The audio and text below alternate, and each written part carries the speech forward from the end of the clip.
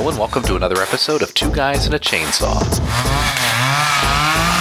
I'm Todd. And I'm Craig. Craig, we continue our month of Don't movies with a movie that I've been looking forward to doing just because it's so notorious, and I don't know, I've seen the video. It's just known as one of these kind of exploitation grindhouse features called Don't Look in the Basement from 1973. Had you ever seen this movie before? No, I'd never seen it, and I don't even really remember hearing about it, but yet somehow the title is familiar in my mind. In fact, last week when we did another what did we do last week? I don't even remember. Let's see, we did Don't Look Now, we did Don't Breathe, and then we did Don't Look into the Woods. Don't go into the woods. Oh my goodness. Don't go into the woods, right. When we were planning on doing that, for some reason I had it in my head that we were doing Don't Look in the Basement, and I almost watched it accidentally instead of what we were supposed to be doing, and so I'm glad I didn't. But anyway, I was intrigued by this one because I hadn't heard of it, and it sounded interesting, and it is. It is kind of interesting. It's certainly interesting. I would call it... I think this movie has real sleazy feel to it. I don't know. It's not like it's offensive, but it just has that typical, what I would consider grindhouse or drive-in feel. It's shot on old film stock. Yeah. It's not shot particularly well. It's 16 millimeters, almost square presentation. The acting is not the best, although actually it's not too bad in this movie. It just is. There's almost nothing remarkable about it, and it tries pretty hard, but well, anyway, we're going to talk about it, aren't we?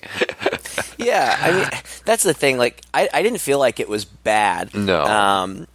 It kind of the quality of it. It almost feels like a made-for-TV movie from the 70s or 80s, and it's it's a low-budget film. I think they shot it for around $100,000 or something. They shot it over 12 days on a location in an actual building at some college in Texas, and limitation show, but at the same time, it's not terrible. And you said something about the acting. I thought the acting was really okay. I mean, we're talking about people in a mental institution, and they play crazy, and they really dial up the crazy, and so it doesn't play like realism, but at the same time, the characters are interesting, and the actors and actresses really seem to be committed to their roles, and it doesn't seem like something that was slopped together. It seems like something that,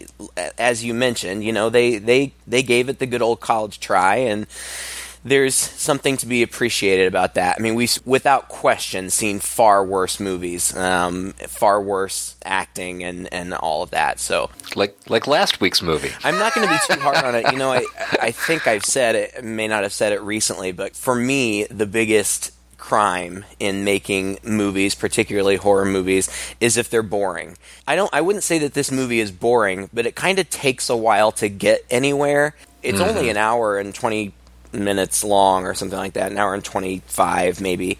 When we were an hour in and there was still 25 minutes left, I'm like, okay, like, are we gonna get somewhere with this? Yeah, exactly. That's how I felt. I think I was probably about that point that I wrote in my notes, nothing is happening. Like, stuff happens, but it's not like of consequence, or it's not that interesting. Right. I don't know. Like, and I even hesitate to say not that interesting. I guess by its very nature, this movie is kind of interesting, but you're right. It's like, where's the point? And I think that is one of my biggest criticisms of it, is that the plot is so almost not there. It's so meandering. There's no through line for it.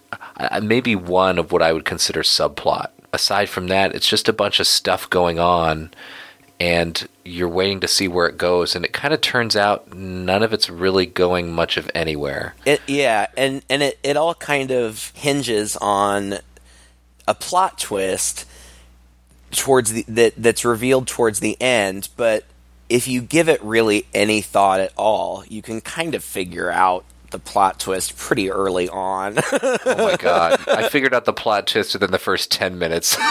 It took me a little longer. Like, I had my suspicions, but there came a point where I was like, oh, okay, yeah. I see what they're doing here. Yeah. Well, there are a lot of characters in this film. It doesn't even start out with a lot of shock. Usually movies like this start out with some big kill or some big spooky thing.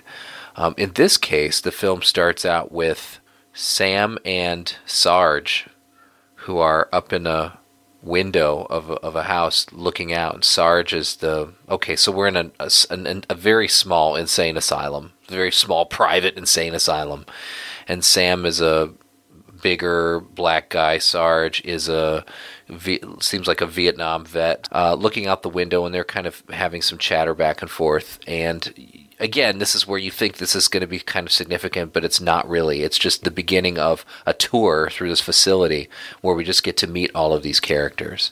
And then a nurse comes in, and she says, hello, how are you doing? And then she leaves, and it's just one thing after another. We see Harriet, who's a woman who thinks that this baby doll is a baby, and she's extremely motherly and is taking care of this baby as though it were real. A woman named Jennifer with really long hair, a young girl who just seems pretty mopey, kind of like a mopey teenager. Yeah. And then we see a guy named Judge. We see that there's a doctor who's egging him on. Now, this is really the first big problem that you have, is giving an insane man an axe as part of his therapy. Right. But apparently we learn later that this doctor's idea was, it's basically explained that people have these obsessions, and if you push their obsessions far enough, then they'll break free from them.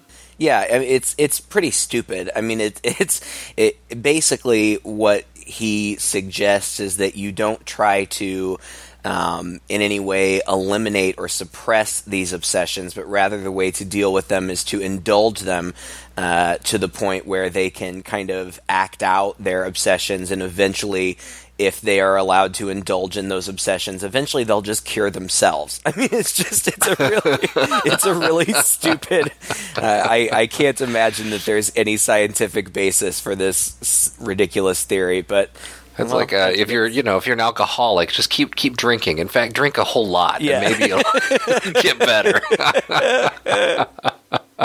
So Janie goes out and visits the judge outside, and while he's telling the judge, the doctor. Gosh, we hear his name about 1 billion times. Thank you, Stevens, who owns this mental asylum, is encouraging the judge to axe this tree. And it's like he looks up and he's like, oh, Janie, blah, blah, blah, blah, blah, blah, blah. And suddenly an axe comes down into his back, which was extremely shocking. Yeah. I wasn't expecting that. And then some people come out of the asylum, and another woman in a nurse outfit. We later learn that her name is Dr. Masters. Mm-hmm. Is that right? Yep. She comes out and sees that the doctor, just assumes the doctor is dead. Nobody's calling for an ambulance. Nobody's trying to get help or anything. Right. They just assume he's dead. And she is immediately concerned for Judge. Come on, Judge. Don't look at Dr. Stevens. I'm going to help you. Come on, quietly. Quietly, calmly. That's right. Into the house. From now on,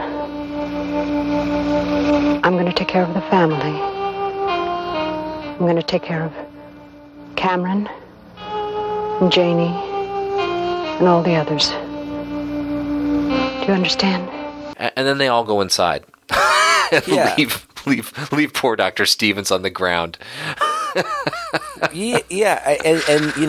this woman, Dr. Geraldine Masters, she's kind of typical in her appearance. She's got kind of like this updo, and she's kind of, I don't know, she reminded me a little bit of Mrs. Voorhees, but she's very put together, and she she says that from now on I'm gonna take.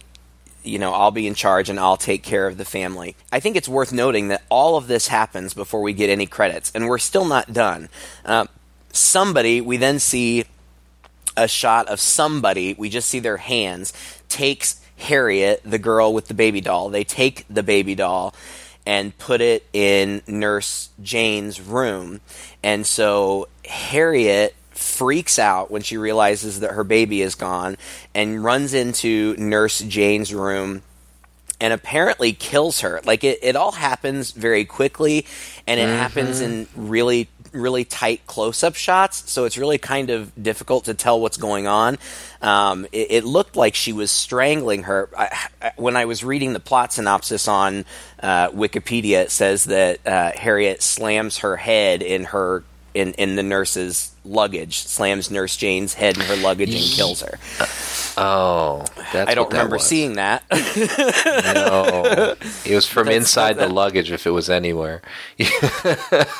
Then we see this new girl, this very pretty girl, shows up at the front door, and that's when we start getting some credits. So it's gone on for a while before we even get the credits, but it turns out that this new girl, her name is Charlotte Beale.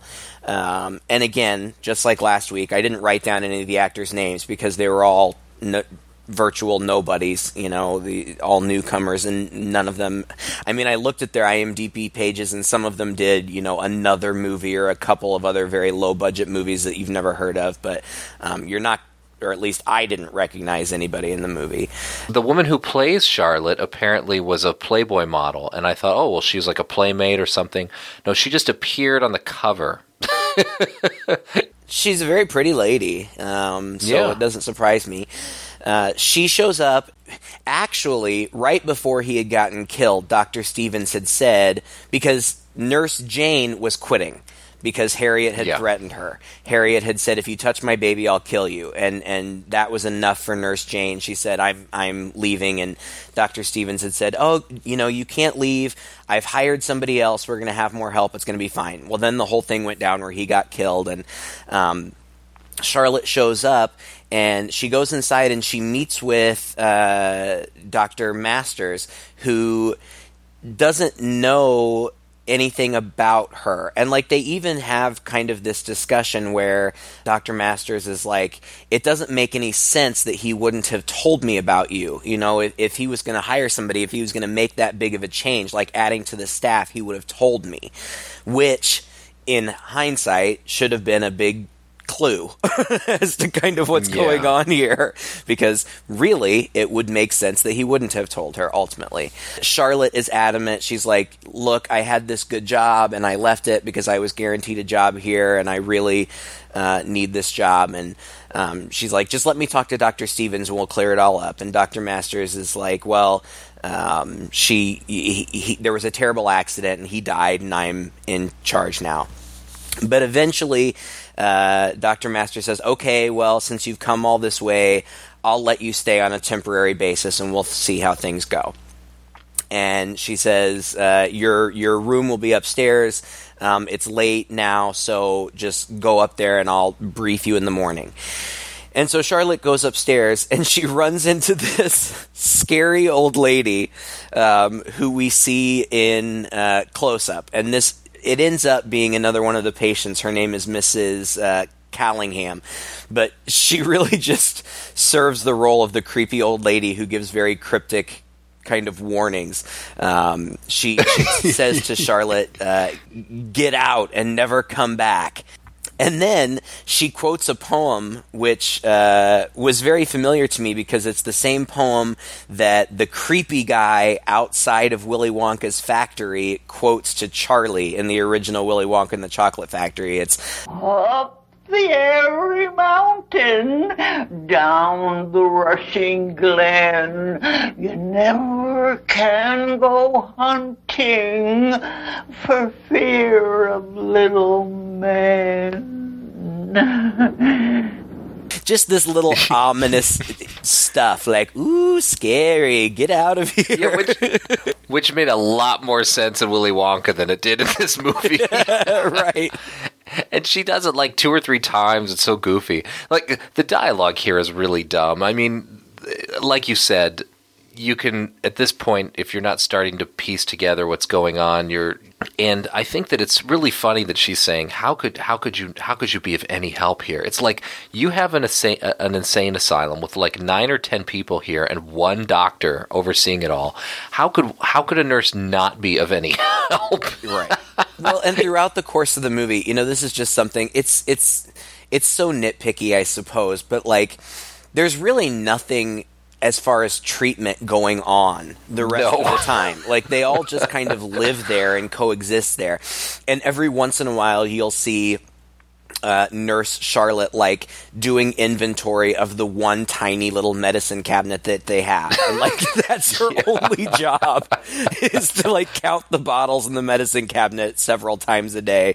And you see her doing that. And speak condescendingly a little bit to the other inmates, like, "Oh, how cute," or "Oh, well, this is a little silly what you're saying." I mean, she's absolutely not equipped to be here, even though apparently the doctor was impressed with her.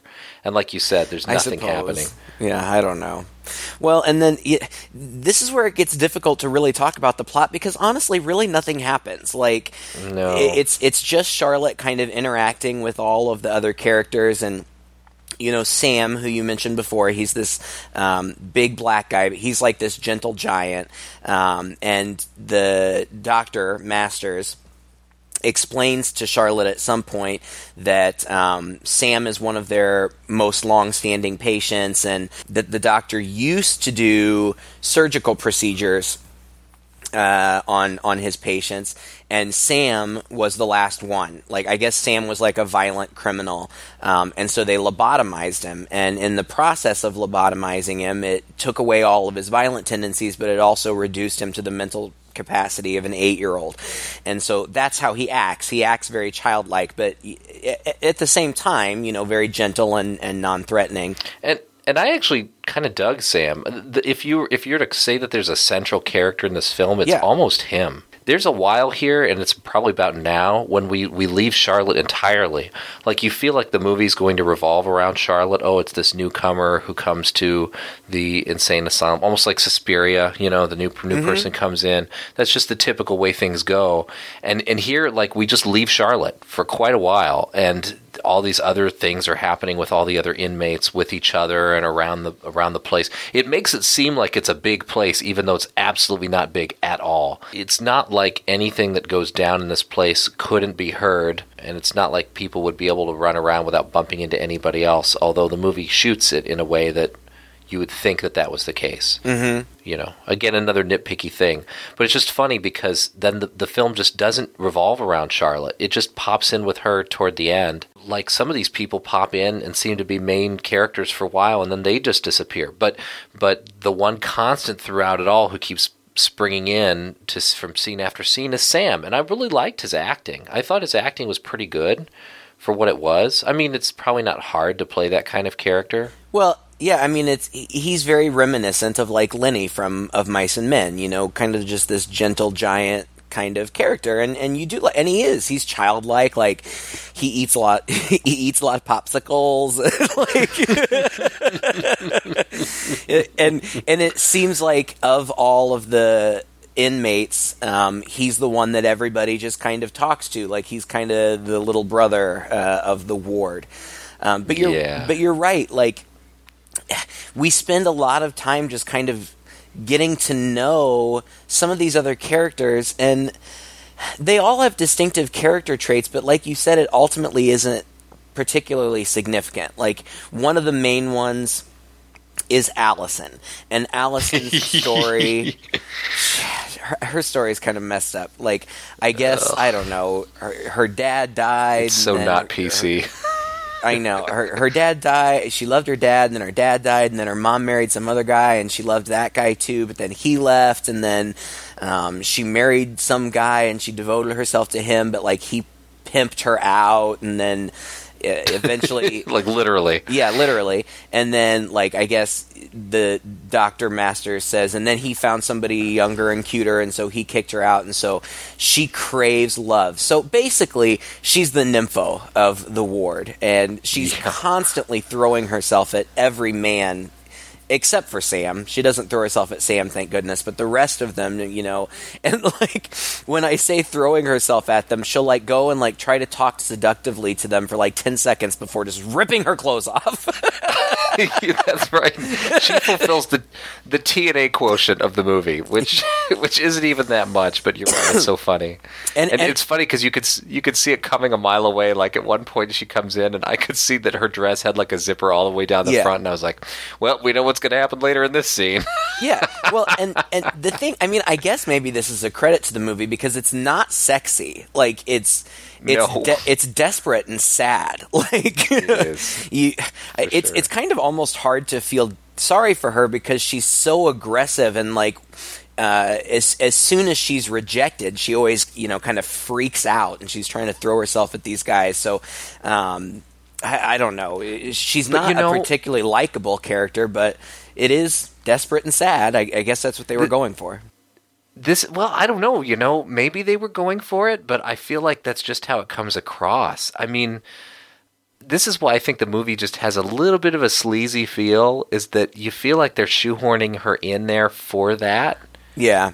But it's not done very well, and so it does just come across as desperate and sad, and it's funny because it's like, it's also clear that maybe either the director was shy about putting too much of the TNA on the screen, or maybe she was shy about having too much of it on there, because it's not like in your face.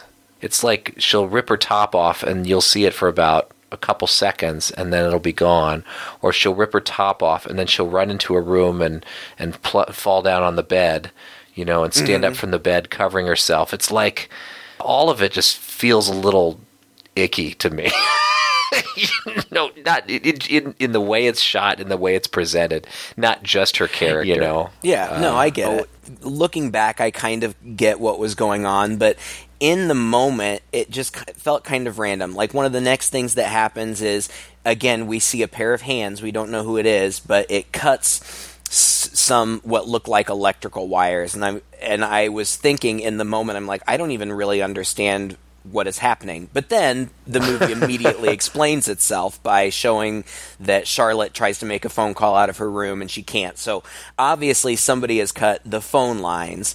It seems so random. Like, Charlotte has a moment where she talks to Mrs. Callingham again when Miss Callingham is in bed, and they had a scene earlier where they had walked together in a field, and Miss Callingham's like, "You liked our walk in the garden, didn't you?" "Yes, I did." "Well, don't be surprised if we never go again."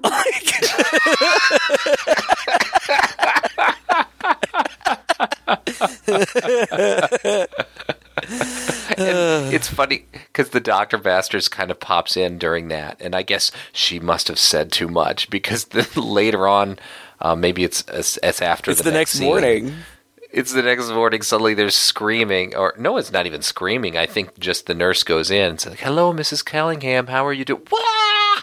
And she looks down and there's blood on the pillow, and Mrs. Callingham's on the floor next to her, and she's got blood all over her, and I'm like, what is going on? The nurse just flat out says it, "Oh my God, your tongue has been cut out."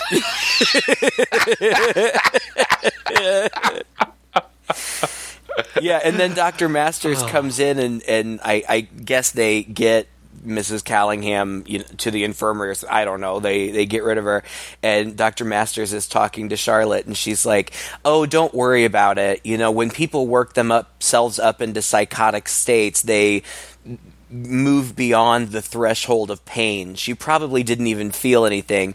And then she's like, "She did this to herself. She's just gonna have to learn to deal with it." This is a fantastic hospital to send your relatives to, by the way. There's no treatment going on. And then the phone repairman shows up. it's so silly. It's just chewing time. He comes in, he goes upstairs and meets Judge, and Judge says some ominous things to him. And he's like, "Hey, look, I'm just the repairman." And then somebody else comes in. He meets Mrs. Callingham, who, I don't know if you cut your tongue off at what the procedure, what the healing process would be there, but she's apparently fine, except for the fact that now she talks like an old person who doesn't have their dentures in, and she's like, it's really, it plays kind of funny. I mean, it's really kind of exploitive, but she just mumbles. Poor lady, I hope that isn't catching. Is this supposed to be funny? Anyway, then Dr. Masters shows up, and she's furious at him for coming in. "How did you get in here? What is the meaning of it?" And he's just affable in the face of it all. "Hey, look, I'm just a telephone repairman. I'm just here to fix your phone. We noticed that the voltage had dropped." And she's like, "Well, why didn't you tell me you were coming?" He's like, "Well, you didn't have a phone. I couldn't call you." So, he goes downstairs and starts to repair things. Now, in the meantime, Allison comes in and starts seducing him. Pulls her boobs out. Shuts the door behind her in there, and then, boom, we're into another scene. Yeah, with Allison in it, right?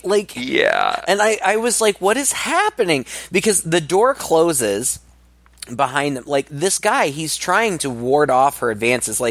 At first he kind of tries to play along a little bit because she's being so aggressive, and she's like, "Tell me you love me, tell me you love me." And he's like, "Okay, I love you. I love you. I gotta go now."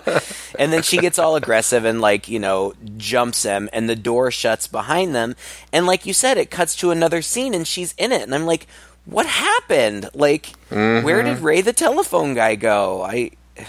And I still really don't understand. I mean, I think I ultimately understand what is implied happened, but in the moment, we have no idea. We don't have any idea if he's still there, if he left, if Allison did something to him. And there's a lot of that going on. Just these little things that are dropped. Sam keeps talking about Dr. Stevens as though he's still alive.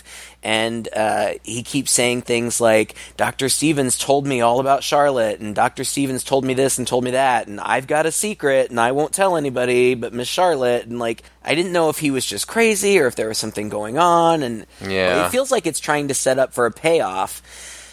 But then the payoff is lame. It's pointless. That's basically it. It's stupid. Well, it's trying to weave all this intrigue, you're supposed to be, but things just get dropped left and right that you just forget about them. Yeah. This thing that happens, the scene that Allison's in is, and this is where it really starts to go off the rails, I think, is that Charlotte's in her room. Suddenly the closet door swings open and Jennifer attacks her with a knife. Yeah, for no apparent reason. For no good reason. Well, I think the doctor comes in at that moment and wrestles her off, and then she calls Allison, and that's when Allison comes in to help.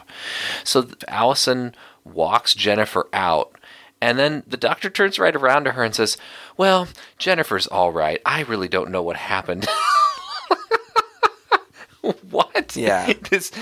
Doris just got attacked by an inmate. And so Charlotte doesn't want to stay. She's like, "Oh, I don't think I belong here. I don't think I belong here." And now Dr. Masters has got completely the opposite tact. Now she's, "Of course you're going to stay." Right. And there's even a whole nother character that we haven't even talked about. There's another character named Danny who is just this fro-headed kid who, I guess, plays pranks on people all the time and just laughs maniacally. That's his character trait, just maniacal laughing and mischief making. I say that we haven't mentioned him yet. He's around all the time, and he's constantly causing trouble and pulling pranks on people.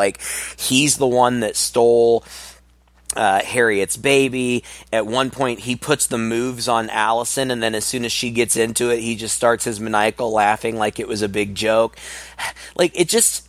It feels kind of like a hodgepodge of scenes that don't really seem to be going anywhere.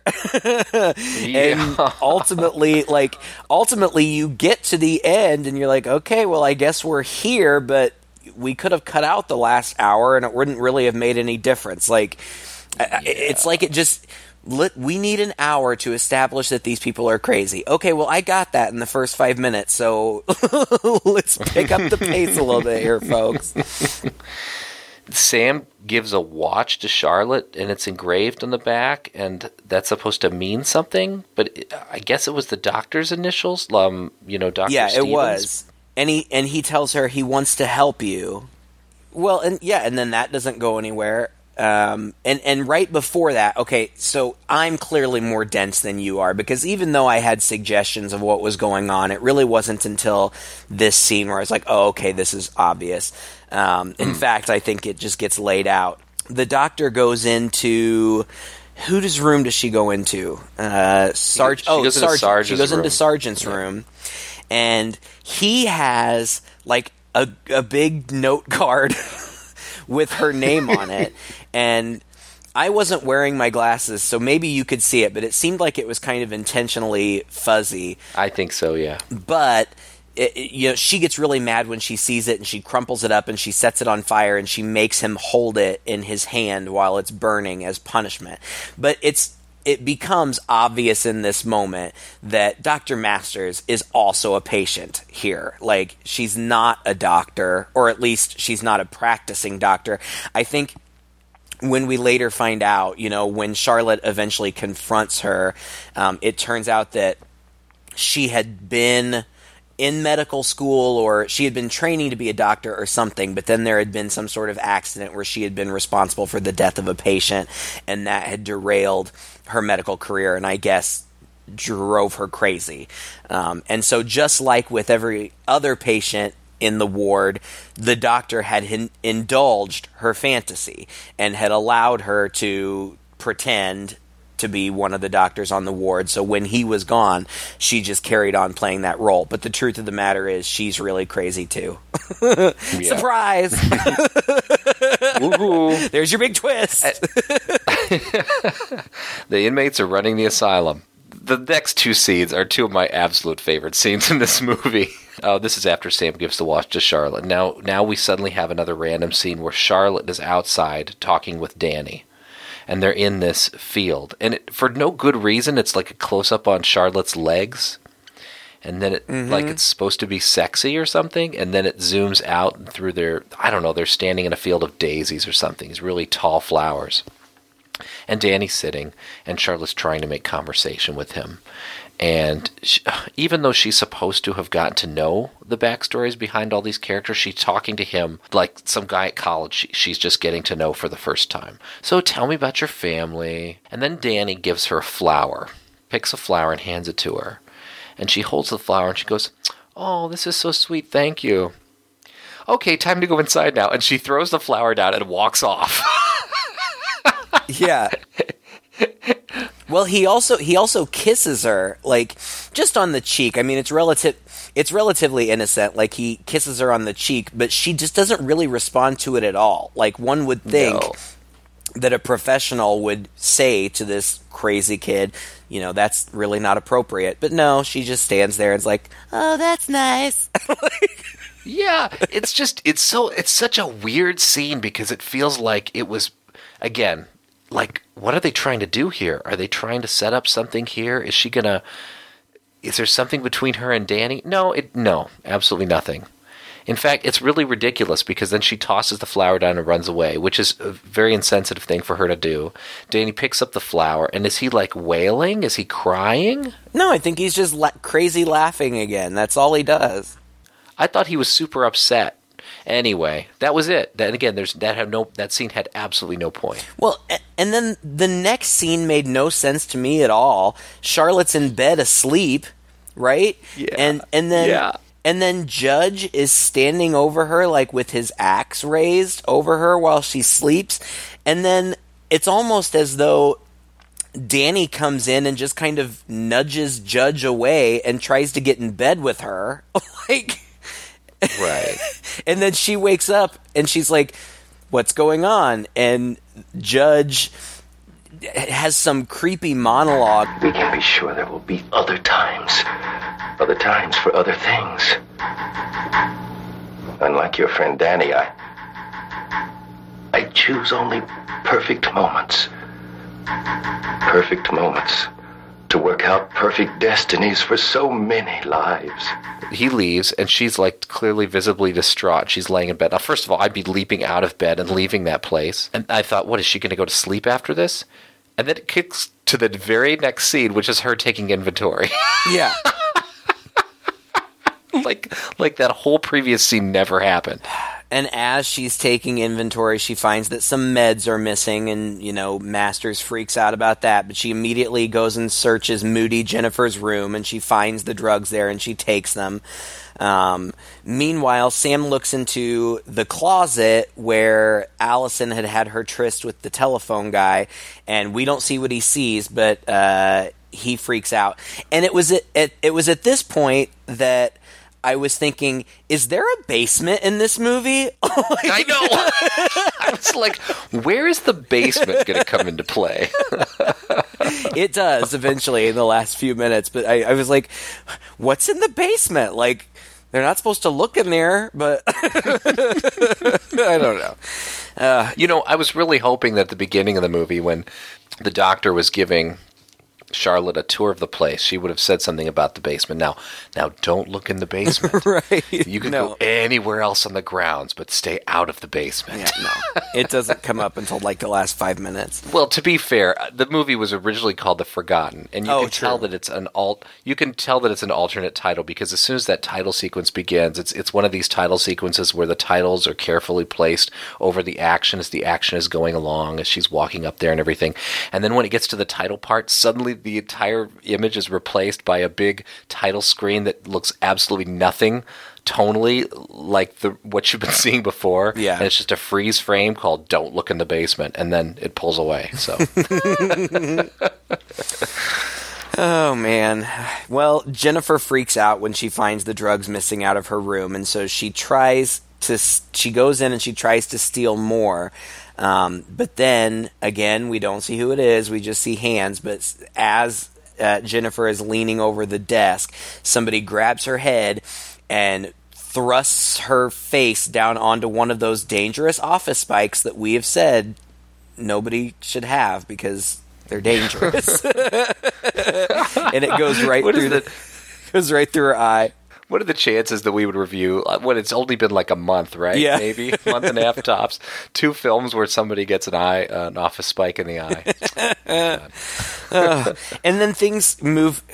I'll say things move pretty quickly from here. It doesn't necessarily mean they're particularly exciting, but because it's not really coalescing into anything. No. All of the things that we're talking about, they're just random things that are happening. It's not like there's one killer doing all this or there's some motivation behind it. That's the big problem. Yes. Okay. So Sam grabs Allison and shows her what he found in the closet, which is the telephone guy dead. And so she freaks out, and as she's freaking out, Charlotte is trying to calm her down, and this is where she just lays it all out. Master killed him because he loved me, Charlotte. She's a murdering, crucified man, insane maniac. She's insane, Charlotte. She's insane. She's no doctor. She's just like the rest of us here, and she killed him. You didn't know that, did you? She's a patient of Dr. Stevens. She's a schizophrenic just like me. My favorite part of the movie is that then Allison goes running around and to everybody and she literally says, "I've got to hear it from all of you." Why do you need to hear it from everybody? Just take Allison at her word, come on. It's so bad. Well, what's so funny about this is this could have been explained at any time. There was no mystery here except to Charlotte what was going on. Right.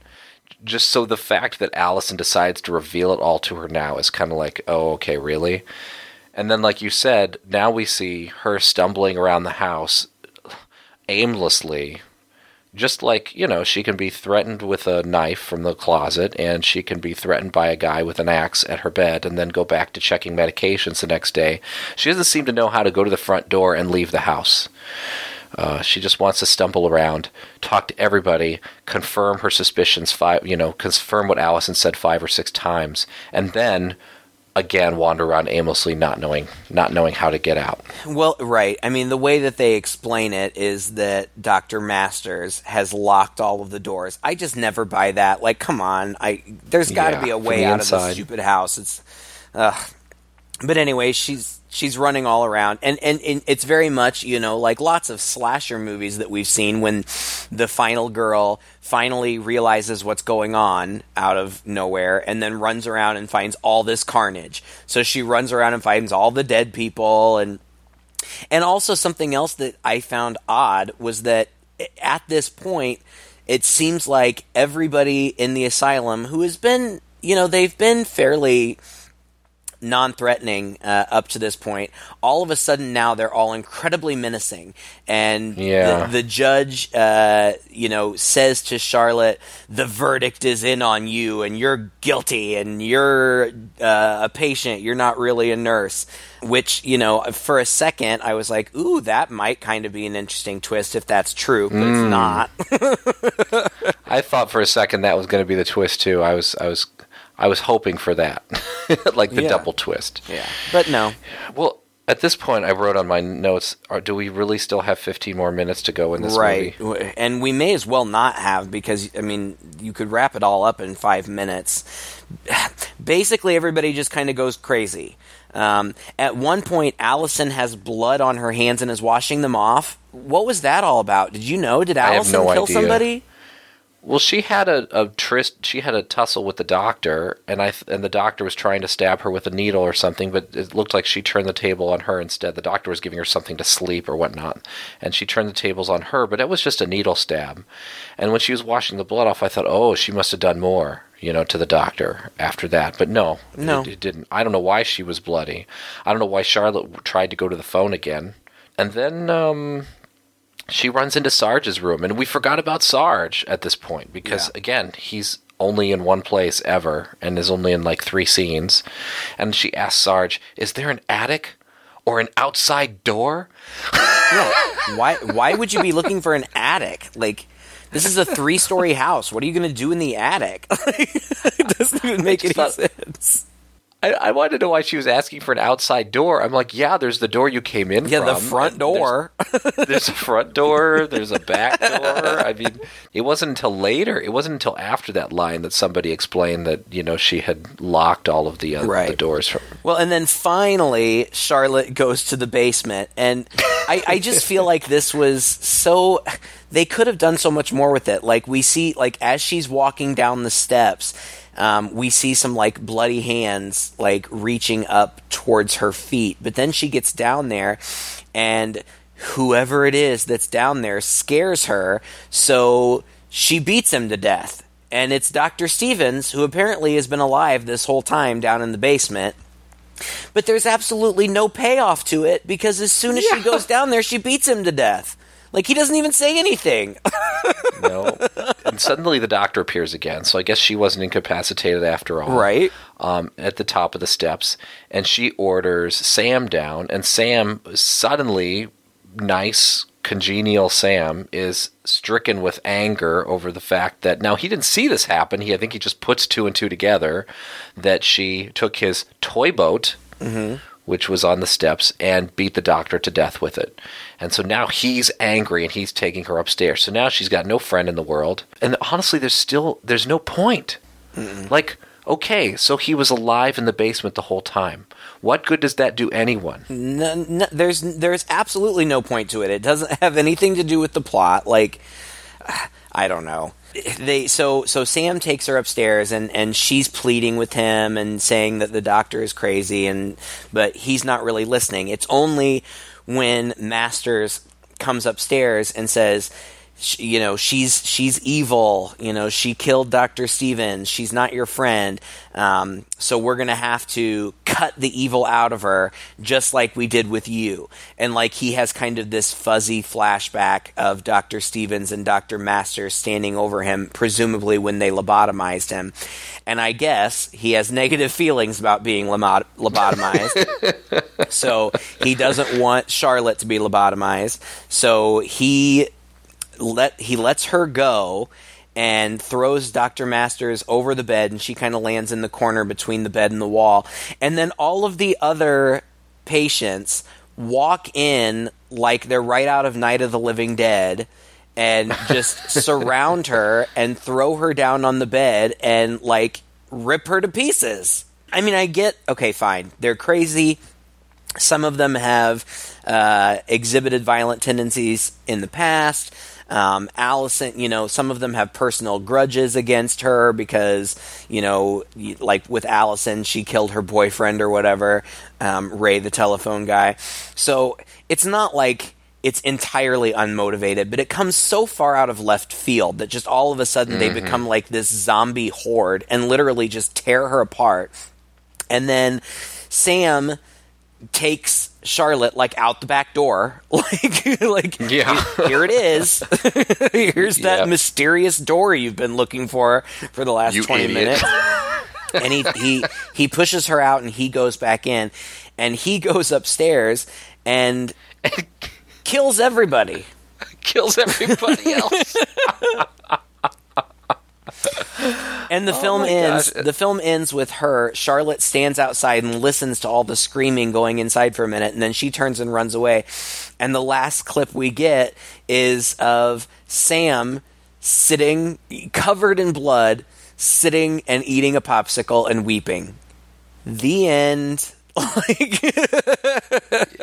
It's so weird. It just feels like a movie written by 14-year-old boys, and at this point, it really feels sleazy. You know, it's got that icky grindhouse feel to it, and I think a lot of it has to do with the way the director shoots it. He just loves close-ups, and it's close-ups maybe because they're in a confined space. It's close-ups because he's really trying to get in their face, or he thinks it's artistic, and it really gives a claustrophobic feeling to the movie. And I'd like to say that was intentional, but I really don't think that this was competently made.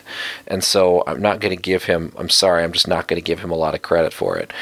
And then when it gets to that scene where they're in that small room and everybody's hacking away at the doctor, and then he goes in and he's hacking away at the rest of them, you know, there's just blood squirting in places. There's just blood on things. And it's done with this handheld, close-up, quick cuts everywhere.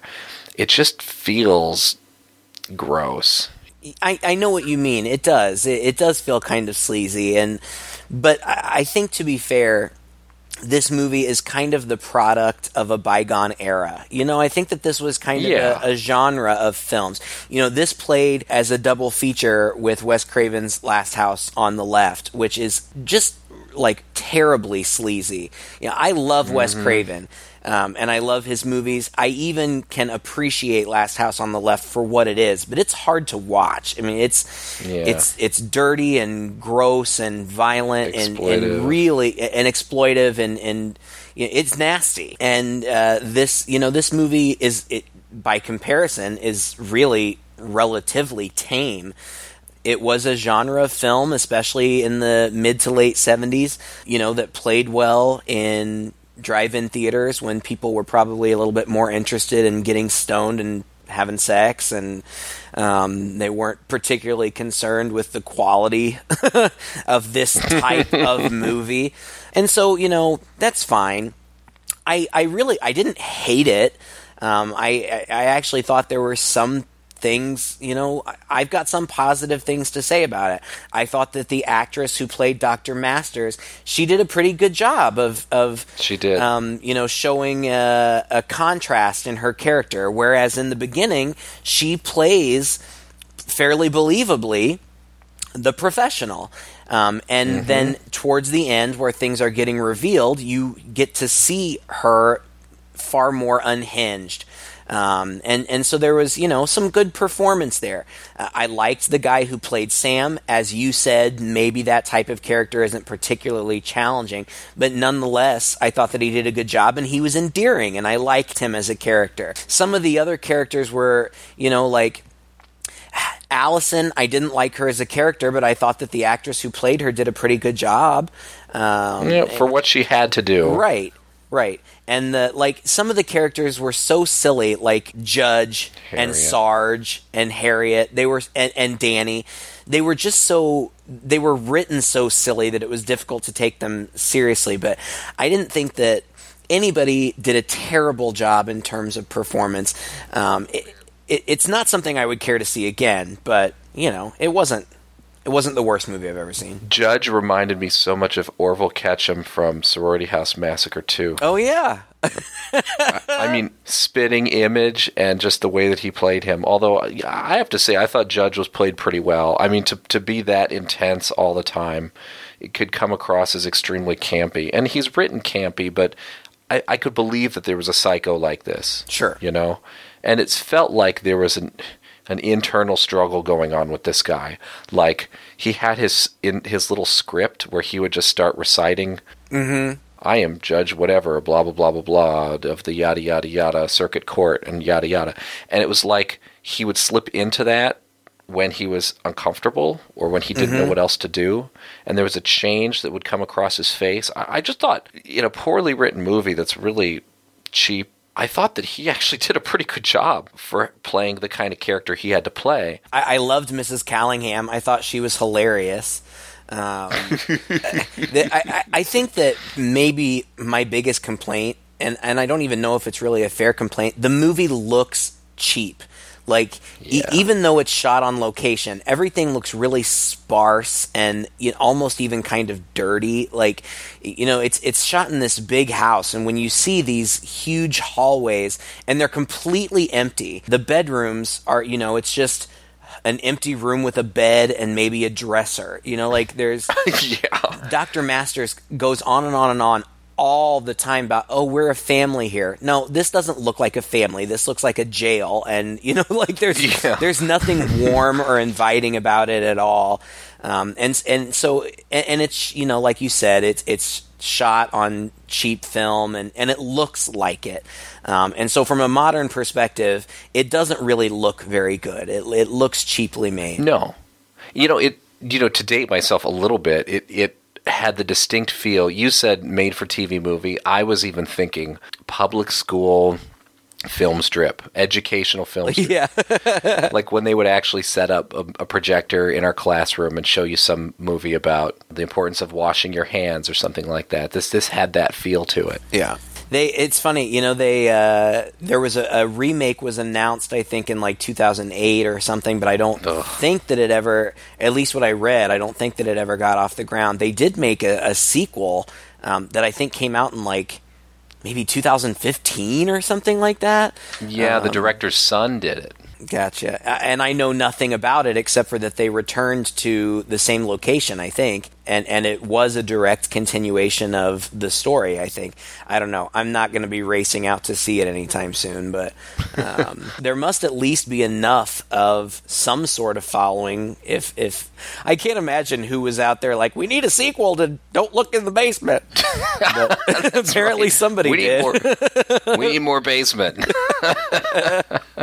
Well, the writer of this, Tim Pope, interestingly enough, directed almost all of The Cure's music videos. And quite a few other music videos, like for Wham and Queen and Hall & Oates and stuff. It's really pretty interesting. He even directed The Crow's City of Angels, which I think was a sequel to The Crow. Mm-hmm. Is that right? Mm-hmm. Probably like a direct-to-video thing. Yeah. But still, I think that's the most remarkable thing anybody from this film has gone on to do. The director, S.F. Brownrigg, which is a great name, only did like 3 or 4 other clearly exploitive movies, like Don't Hang Up, which is, I think, alternatively titled Don't Open the Door. See, we could have like covered 2 just titles this guy. with that one. Yeah, we really should have. No, it's okay.